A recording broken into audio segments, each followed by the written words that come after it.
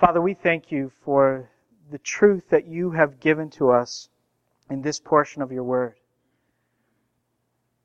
And I can't imagine, Father, all the ways that we have been impacted as we've studied this portion, as we've got into it, and your Holy Spirit has spoken into our hearts through it. The different ways that we have been changed, transformed into the image of your Son. How we have been led to examine our lives and been encouraged by the truth that we do know God, that we have been born from above, that we are going to be like Christ. The day is coming. So I thank you for all the encouragements, all the conviction, all the sanctification that has been happening over these last several months. I rejoice in that. And I thank you, Father, that the grace that you have been showing to us is just going to go on and on until finally we are glorified with Christ and changed into His likeness. Father, for this last time where we meet in this book, I pray that the glory of what we have and of what we know through Jesus would hit home again. And we would be rejoicing and worshiping anew. And I pray, Father, by the response of your people to your word, you would be honored. I pray that you would be pleased. So pour out upon us, as we always ask, your Holy Spirit. Give us eyes to see and ears to hear. In Jesus' name we ask. Amen. A couple of things have amazed me and appalled me over the last year, especially over the last year. I have been amazed and appalled at the sheer number of false teachers and appalled at the number of believers who buy what they're selling. I have found it to be the case that false teachers are rampant in North Louisiana, more than I thought there would be. When I was going into the ministry, of course you know there's false teachers. The Bible warns about them all over the New Testament. But you think, well, how often am I actually going to encounter one? But how rampant are they? We've had them in our church. Don't look around, because thank God that they didn't stay. If they weren't going to repent, that they didn't stay. But they're everywhere. And it's so easy for believers to buy what they're selling, to be sucked into their message, deceived. And the results are always devastating. And I'm not saying that every person who disagrees with my interpretation is a false teacher or anything like that. But when a teacher rejects the fundamental truths of the Word of God that have been passed down to us, the faith once for all given to the saints, and rejects that truth, and puts a different spin or gives a different interpretation, twists the Scriptures to mean something else than what the church has believed all through its history, there's a lot of people like that around here. And I know that this isn't just a North Louisiana problem, but it is a North Louisiana problem. And the results are devastating. We have been countering the message of false teachers as we've gone through 1 John. We have been calling these particular false teachers proto-Gnostics. I know that sounds like a complicated, technical, seminary, not my world kind of word, but I think it's a helpful description. We call them Gnostics, first of all, because they claim enlightenment. A spiritual knowledge, gnosis, that's the Greek word for knowledge, and you can hear in gnosis the word Gnostic. They claim this gnosis of God. It's for the elite. They claim to be the ones in the know. We also call them Gnostics because they have this hang-up on flesh, on matter, like this, on stuff. They have a major hang-up with it. So that the Gnostics said, as they believed in Jesus, they said, well, He has to be different than what the apostles say. He can't be Jesus Christ, Son of God in the flesh. And you remember I was telling you about this major opponent that we have learned from church history opposed the Apostle John by the name of Cerinthus, who taught that Jesus was a very moral but very mortal man. And at his baptism, the Christ Spirit came upon him. Before that, he was not the Christ. He was not the Son of God. But the Christ Spirit came upon him at his baptism and left from him just before his crucifixion. Because how can Jesus Christ be the Son of God in the flesh? The flesh is evil, they said. Spirit is good, but matter is evil. So that's how we know that they were Gnostics. But we call them proto-Gnostics because full-blown Gnosticism wouldn't be an issue for several decades. But they caused major devastation to the churches that John was addressing because they were once a part of the church. For a long time, these false teachers were regarded as brothers in the Lord. They expressed faith in God's Son. They obeyed Christ's commandments and they loved God's people.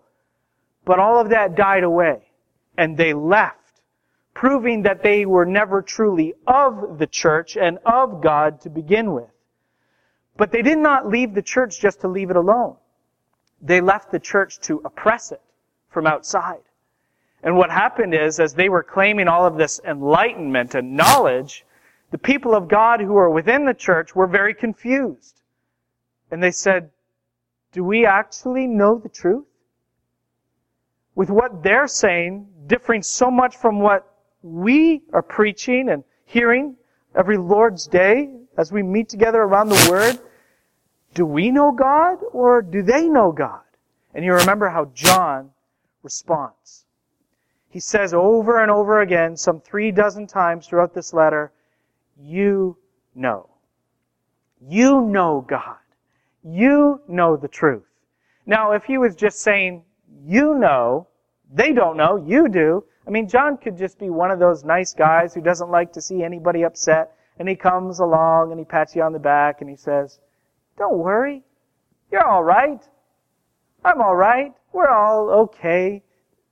Don't worry about it. He could just be one of those nice guys. But John isn't just one of those nice guys who doesn't like it when people are upset. John is the apostle of Jesus Christ. And he grounds this, you know the truth and you know God, in 3 things. There's a series of 3 tests. The doctrinal test, the moral test, and the relational test. And he tests over and over again for doctrine, faith in God's Son, morality, obedience to God's commandments, and right relationships, love for God's people. And where those 3 standards are met, the people of God, all of us, are encouraged that I do know God. I am from Him. I have been born again. I belong to Him, truly, as these 3 standards are met. And in the process, the false teachers are exposed because they deny Jesus Christ come in the flesh. They don't obey His commandments, and they don't love His people. And so they are exposed as the frauds and the spiritual hucksters that they were. Now, quick qualification before I move on. The only thing that is required for salvation of those 3 things is faith in God's Son. The only thing. We're saved by grace alone, through faith alone, in Christ alone. We're not saved by our works, so that no one may boast. God alone gets the glory. But the result, not the requirement for salvation, but the result of salvation is that transformation and the inevitable obedience to the commandments of God and the love for God's people. And that's why all 3 tests must be met for us to have assurance of eternal life. That we know we have eternal life. Now, John finishes out his letter, and we're about to read, with a flurry of we knows. They're massive we knows, not massive knows. Massive K-N-O-W apostrophe S. Okay? And we'll take up our reading. Our concentration is 19 to 21, but we're going to begin in verse 18. Oh, these are huge. You need to be able to insert yourself in these we knows. You must be able to insert yourself with these saints that I know these things too. I know they are true and they are true for me. Because if you don't, if you can't insert yourself here, you don't have life. So this is that's why I say these are massive. It's a matter of life and death. We know that everyone who has been born of God does not keep on sinning. But he who is born of God protects him, and the evil one does not touch him. Second, we know that we are from God, and the whole world lies in the power of the evil one. And we know that the Son of God has come and has given us understanding, so that we may know Him who is true, and we are in Him who is true, in His Son, Jesus Christ. He is the true God and eternal life. Little children, and we'll see this is not just tacked on at the end. Little children, keep yourselves from idols. Again, I want to stress the importance of this. You must. If you have life, you are able to insert yourself into these we know statements. If you have life truly, you will be able to say, I know. I know that I am from God. I know that the Son of God has come and has given me understanding so that I may know Him who is true. And I am in Him who is true, in His Son Jesus Christ. You must be able, this is personal. You must be able to see yourself in these. Now these are massive. And I think that let me just try one on for you and tell me that this doesn't seem a little bit arrogant, okay? I am from God. Do you talk like that? The Bible says we know we are from God. Do you think like that? Is that in your vocabulary? Do you think as big as the Bible thinks? Well, that's a big question. Of course we don't. But let me put it this way then.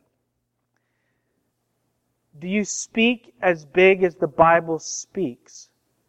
Do you claim what the Bible claims for you? Do you claim what the Bible claims for you? This, to me, it sounds very big, like, can I actually say that?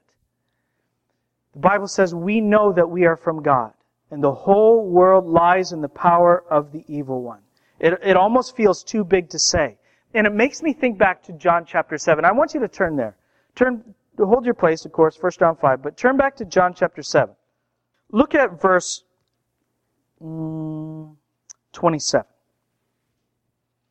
The people who are hearing Jesus in Jerusalem are debating back and forth whether He is the Christ or not. And so we come to verse 27, and it says, but we know where this man comes from. And when the Christ appears, no one will know where He comes from. Which is actually, they were wrong at that point. And you look at Matthew chapter 2, and it's very clear that many people knew where the Christ was going to come from. He was going to be born in the city of David in Bethlehem, right?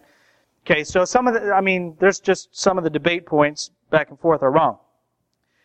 So Jesus proclaimed, verse 28, as He taught in the temple, you know me and you know where I come from, but I have not come of my own accord. He who sent me is true, and Him you do not know. I know Him, for I come from Him, and He sent me. So they were seeking to arrest Him, but no one laid a hand on Him, because His hour had not yet come. And then as you go a little bit further in this passage, you see that in verse 32, the chief priests and the Pharisees sent officers to arrest Him. These are the temple guard, and they go to seize Jesus. But Jesus is still speaking. And He says stuff like, not only do I know Him and do I come from Him, but He says in verse 37, on the last day of the feast, the great day, Jesus stood up and cried out If anyone thirsts, let him come to me and drink. Whoever believes in me, as the scripture has said, out of his heart will flow rivers of living water. So the people go back and forth. This is the Christ. This is the prophet. No, he's not. We don't think so.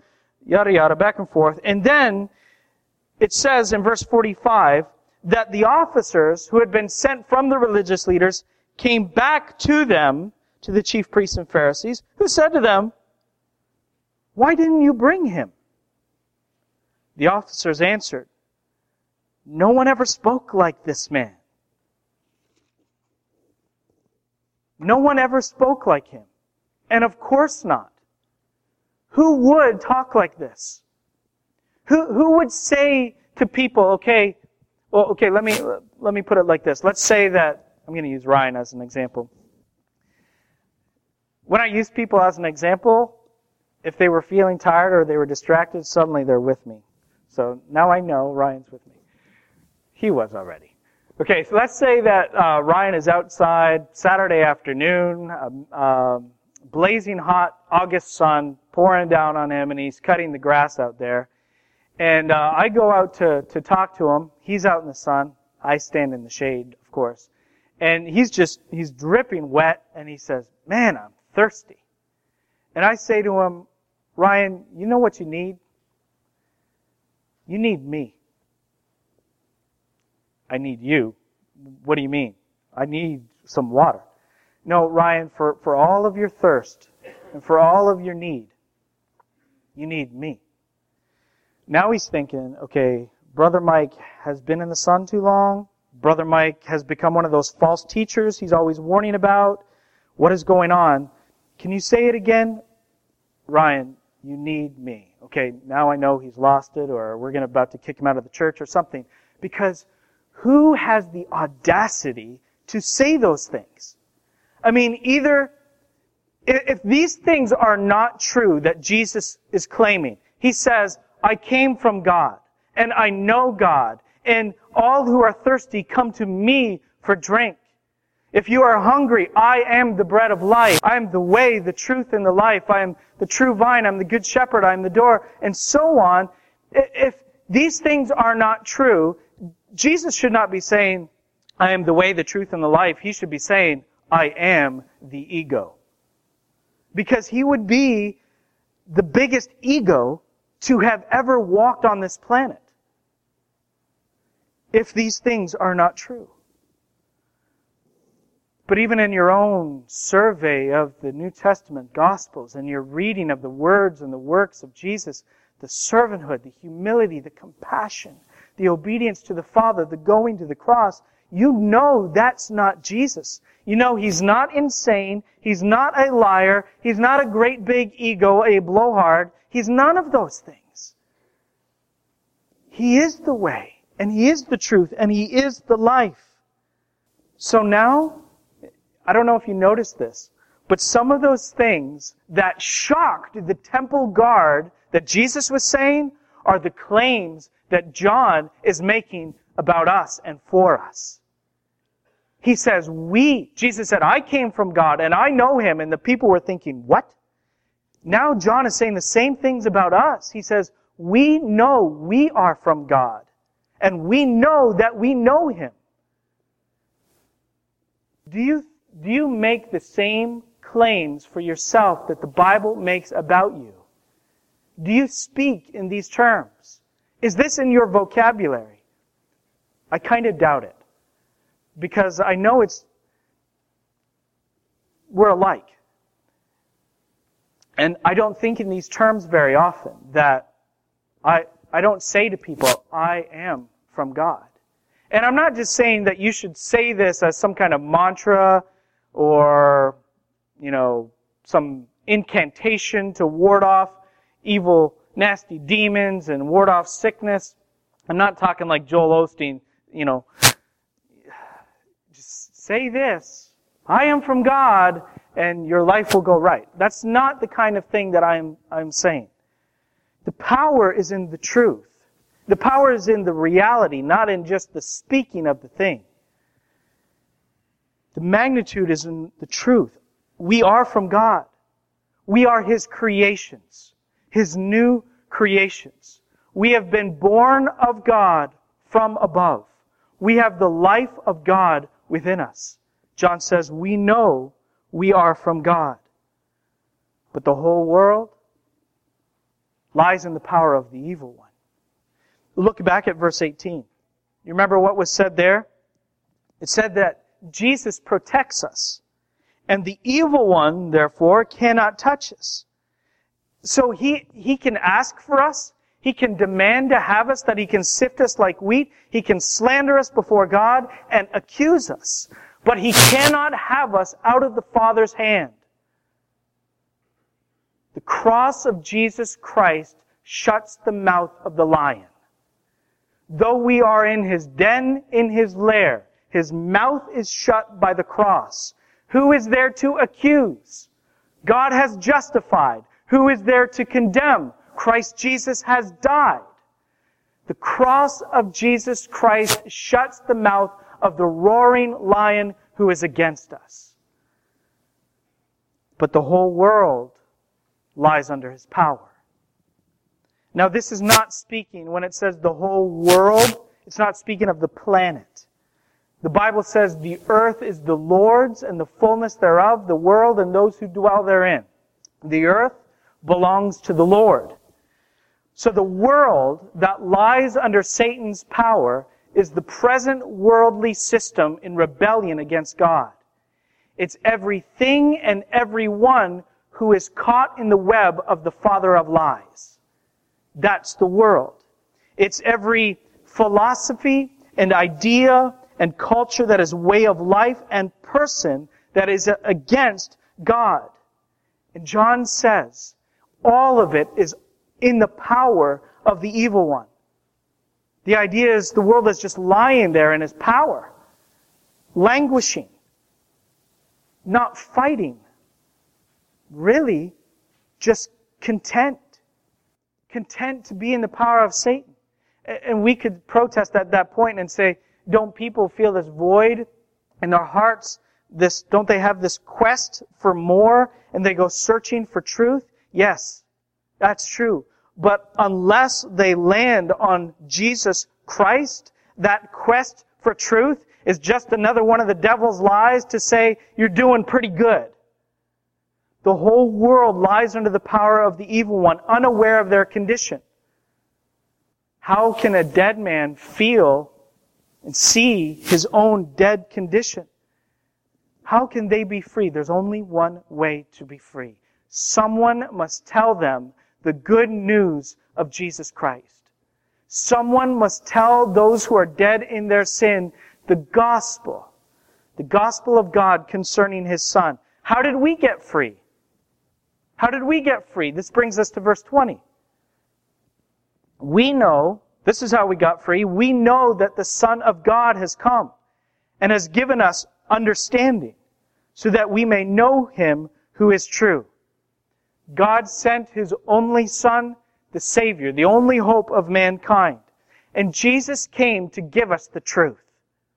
But He's not just one of those religious teachers who wants to talk out God, who wants to get in a circle and have discussion about God. Can you see Jesus doing this? He says to a person on his left, so what does God mean to you? That's good. Okay, what does God mean to you? Well, that's kind of weird. I haven't heard that idea before. Let me tell you what God means to me. He didn't come to hold discussion. He came to give revelation. And He is the revelation of God. He is the Word of God. He is not just giving us a truth, telling us what to do to arrive at the truth. He Himself is the truth. He doesn't say, go and do this. He says, come to me. He doesn't say, believe this and that. He says, believe in me, because He is the truth of God. He is the Word of God. He came to give us revelation so that we would have understanding. But understanding and knowing about God is not an end in itself. Doctrine can kill.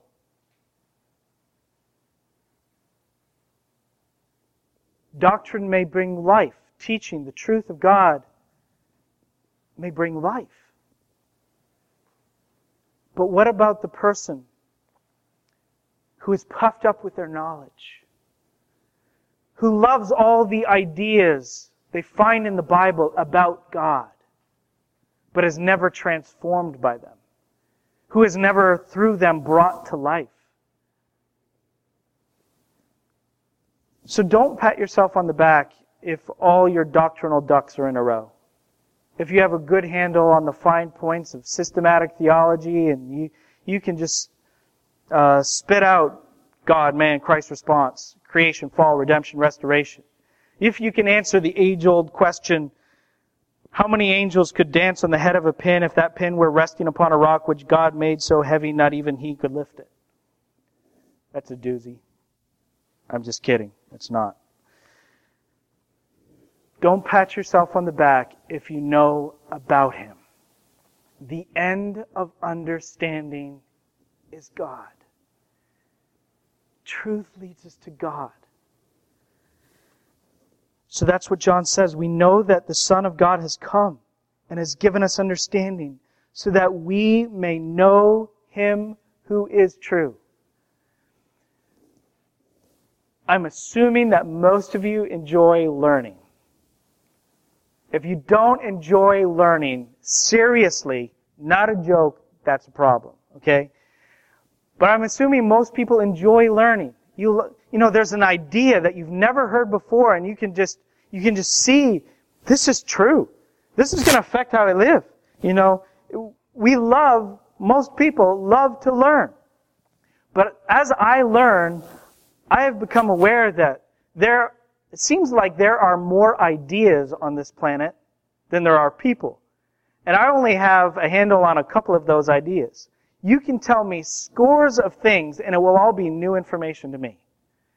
So I don't know all that is true. Not nearly. But here's the thing. I don't know all that is true, but I know Him who is true. We know God. And on this side of glory, that claim, that truth, I think it's the biggest, the most glorious truth that there is. And the only way it will be improved upon, of course, is when we see Him. When faith turns to sight. But we know the one true God. I don't think you're going to hear, I know you're not going to hear anything better than that all day long. No matter what anybody says to you. I don't care if they tell you you've won the lottery and you're a billionaire. If you take some kind of health checkup on the internet and they tell you you're due to live for 120 years. Who cares? We know God.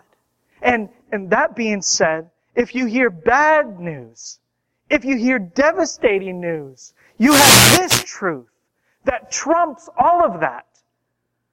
We know Him who is true.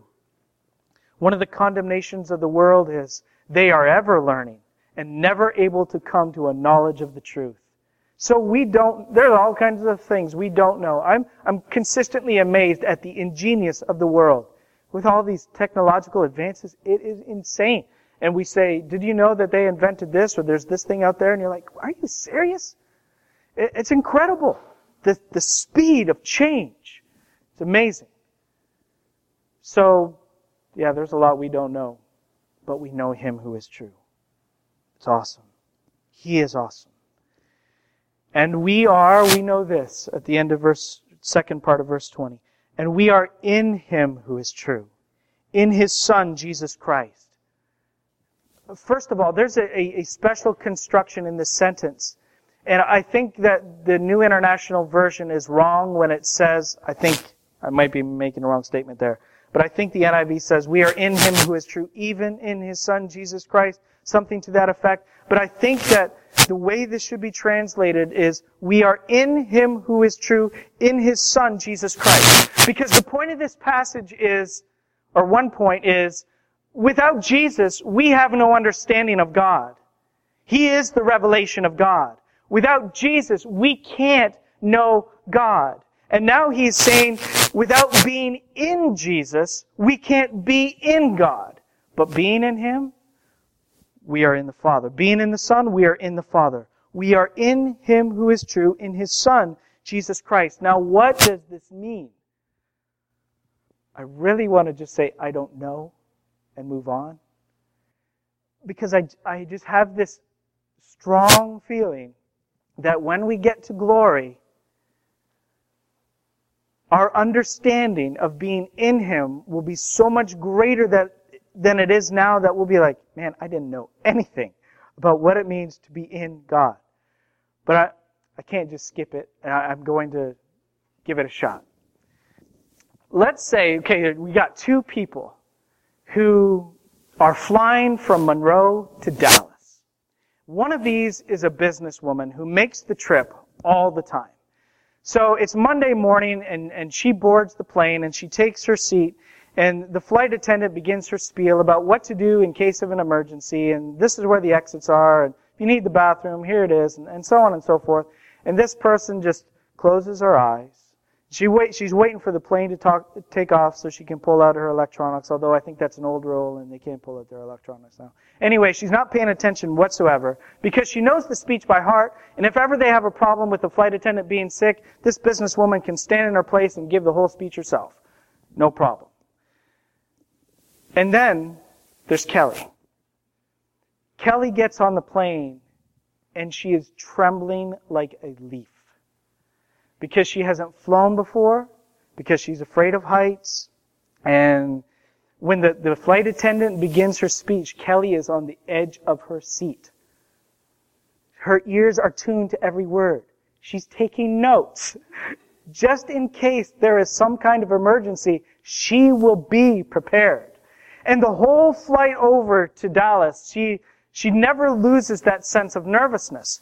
But when they arrive in Dallas, the businesswoman who takes this flight every week, she gets off, no problem, and Kelly gets off. She has also made it safely. Why? Because both of these people, even though they had different degrees of confidence and faith in the aircraft, faith in the ability of the pilot to get them to Dallas, even though there were different levels of faith, both got on board and both were in the plane. Being in the plane, they were going where the plane was headed and would get to the same destination as that aircraft. And that's a little bit of what it means to be in Christ. You see, maybe you've been in Christ for 20 years, and your faith in Jesus is much more matured and advanced than when you first were in Christ, when you were first converted. But you are not more justified now than you ever were. You are not more in Jesus than you ever were then. And it does not matter what degrees of faith, what level of faith, strong or weak, being in Christ, we are going where He is going. And we share His destination. We will be glorified with Him. Not everybody gets on board. Some have so great objection to Him, so much unbelief and doubt that they don't get on board. But being in Christ, we will make it. We will be in glory. Jesus put it in the picture of the branch being in the vine. He said, I am the vine and you are the branches. And being in the vine, we are also in the Father. Being in the Son, we are in the Father. We have His life. We have the life of God within us. That's what it means to be in Him. We have His life in us. And I'm not saying we are gods. We don't share in His Godhead. Here's a theological term for you. He doesn't ever share with us His incommunicable attributes. We will never be all-powerful. We'll never be all-knowing. We will never be everywhere present. That is God and God alone. But we have His life in us. We have the life of God within us. And forever with Him we will live. So, there's so much more. This is huge. But we know, even if we don't know all the particulars of what it means, we know that we are in Him who is true, in His Son, Jesus Christ. And now this statement about Jesus. He is the true God and eternal life. This is one of the strongest statements of the deity of Jesus in all of Scripture. Jesus, God's Son, is the true God, and He is eternal life. Are you in a right relationship with God? That's a huge question. And I've probably heard, in answer to that question, more, well, I don't know, I hope so. I think, I'll just have to find out when I get there, whether I'm in a right relationship with God or not. If my sins are forgiven, I have eternal life. I'm not sure. I just can hope. Because it's a big question. It's one of those statements that if you say to people, I'm in a right relationship with God, I have eternal life, I am from Him and I know Him and I am in Him. It seems like you have to have a certain level of gall to say that kind of thing. But it's easily settled. What do you think of Jesus? What is your heart's posture toward Jesus? No one will ever be saved who does not have that encounter with Jesus. And I'm not talking about something esoteric or mystical or abstract, like you have to get caught up in a vision, or you need to see so many symbols and signs, or anything like that. I'm just talking about having the truth of God's revelation concerning His Son pressed on your heart, where you come face to face with the person and the words and the work of Jesus, and you have to decide. The Bible pronounces your guilt. It says you are a sinner. It says you have fallen short of the glory of God. You are not good and you are not righteous, and on your own you can't make it. What is your heart's response? Do you say, I know it. I know that it's true and there's nothing that I can do about it. The Bible says that God sent His Son and He did all that was needed to be done about it. Jesus lived the life that we could not live. He lived the life that God's holiness commanded. And then He died the death that we could not die. The death that God's justice demanded. He lived for us, and He died for us, and for us He lives. And when you hear the pronouncement of guilt, do you agree that you are a sinner? And do you find when you encounter Jesus in the Word that your head is lifted and your gaze is directed to that bloody cross of Calvary? And do you see upon that cross your bleeding, dying Savior? Do you say, that's my punishment? That's my sin that He is bearing, and my punishment He is paying. That's my death. That's my only hope to have my sins atoned for. And do you find your eyes directed to that empty tomb? To those empty grave clothes? And do you say, here is my hope. There is my death upon the cross, and here is my life. Do you believe in your heart that Jesus Christ has risen from the dead? And do you have hope only in Him for salvation? Do you have a right relationship with God? Do you know that you are from Him? Do you know that you know Him? Do you know that you are in Him? What do you think about Jesus? Because all of this hinges upon your heart's posture toward Jesus Christ. Tell the Father what you think of His Son. There's the answer. We can know clearly one way or the other if we have a right relationship with God or not. Here are the last words of this letter. Little children, keep yourselves from idols. So many people have thought, this is weird. It feels like kind of tacked on. We have these really, really big things that we know, these massive we knows. And then, little children, keep yourselves from idols. Did somebody else write this? That's the way a lot of commentators think. It makes perfect sense. He is the true God and eternal life. We are from Him, we know Him, we are in Him. True God and eternal life. What do we want to do with idols? Keep yourselves from idols, of course. That's what we want. Jesus is the true God and the eternal life, who was with the Father and was manifested to us, who came for us for our understanding, who came for us for our life and knowledge and fellowship with God.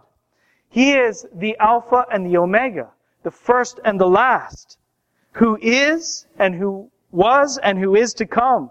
He is Jesus Christ, the faithful witness and the firstborn of the dead, the ruler of kings on earth.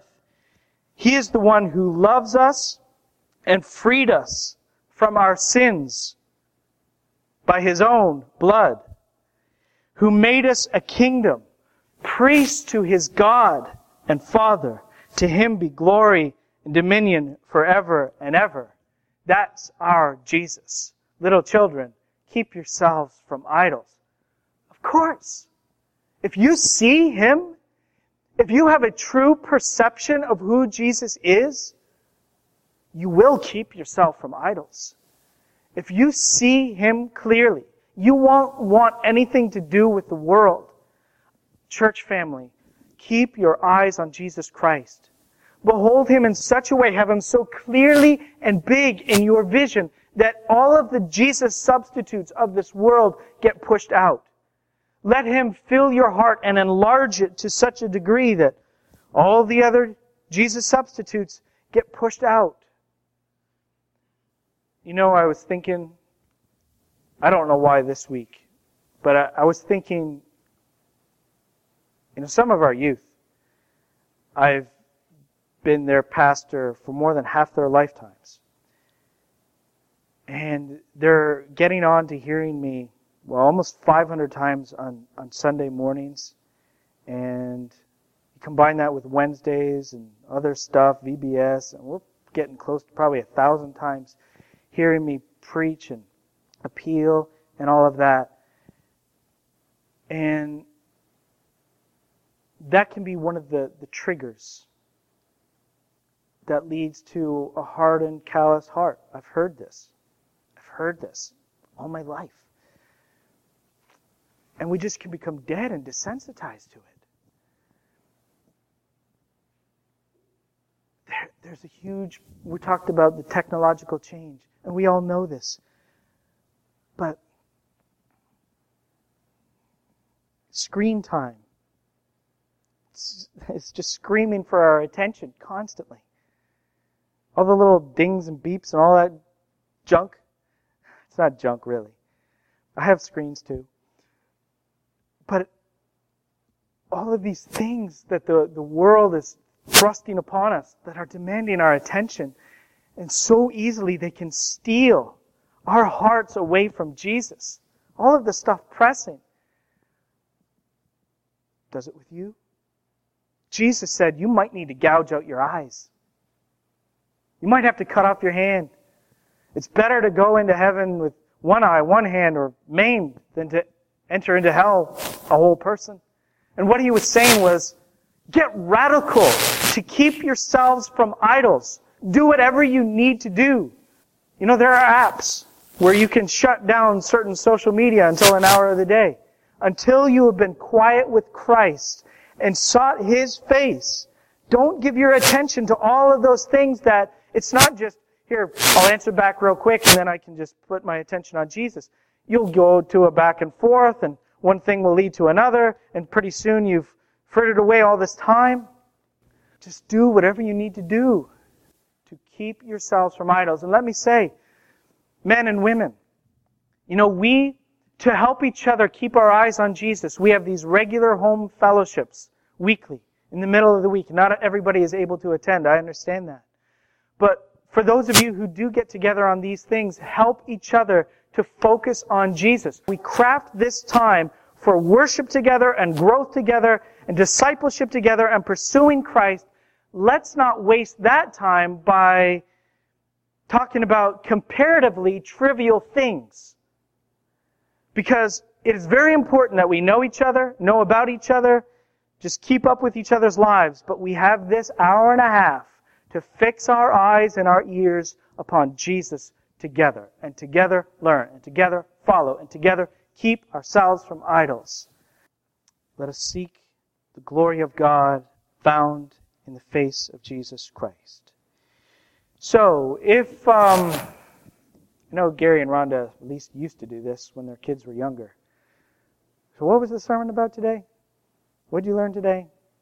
Okay, so what was the sermon about today? We have these massive we knows. We know that we are from God. We know that the Son of God has come and given us understanding so that we may know Him who is true and be in Him who is true, in His Son, Jesus Christ. He is the true God and eternal life. And basically, to sum up the sermon, I just paraphrased the verses. But we know these things. They're huge. We are from God. We know Him and we are in Him. Do you claim them? Are they in your vocabulary? Does this knowledge lead you to keep yourself from idols? Let's pray. Father, we thank you again for 1 John. We thank you for this word about your Son. And we thank you, we praise you that He has come. The way, the truth, the life. The true God and eternal life Himself. So that we may know you and be in you. Father, I pray that these truths would just fill our hearts and expand them.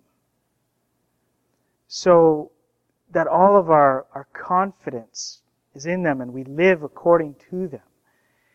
And they become so much part of us that they are in our vocabulary. We feel free and confident to make these incredible claims that you make for us who believe in Jesus. Father, I've been up here so many times, said so much, made so many appeals, but what I say can't change me. What I say can't change anyone, not my mannerisms, nothing. It's you. You, Father, must take your truth and by the power of your Spirit, plant it in our hearts. I beg you, Father, according to your grace, according to your steadfast love and the multitude of your tender mercies in Jesus, please do that for us. Do not pass a single person in this room by. Pour your grace upon us all. In Jesus' name I ask. Amen.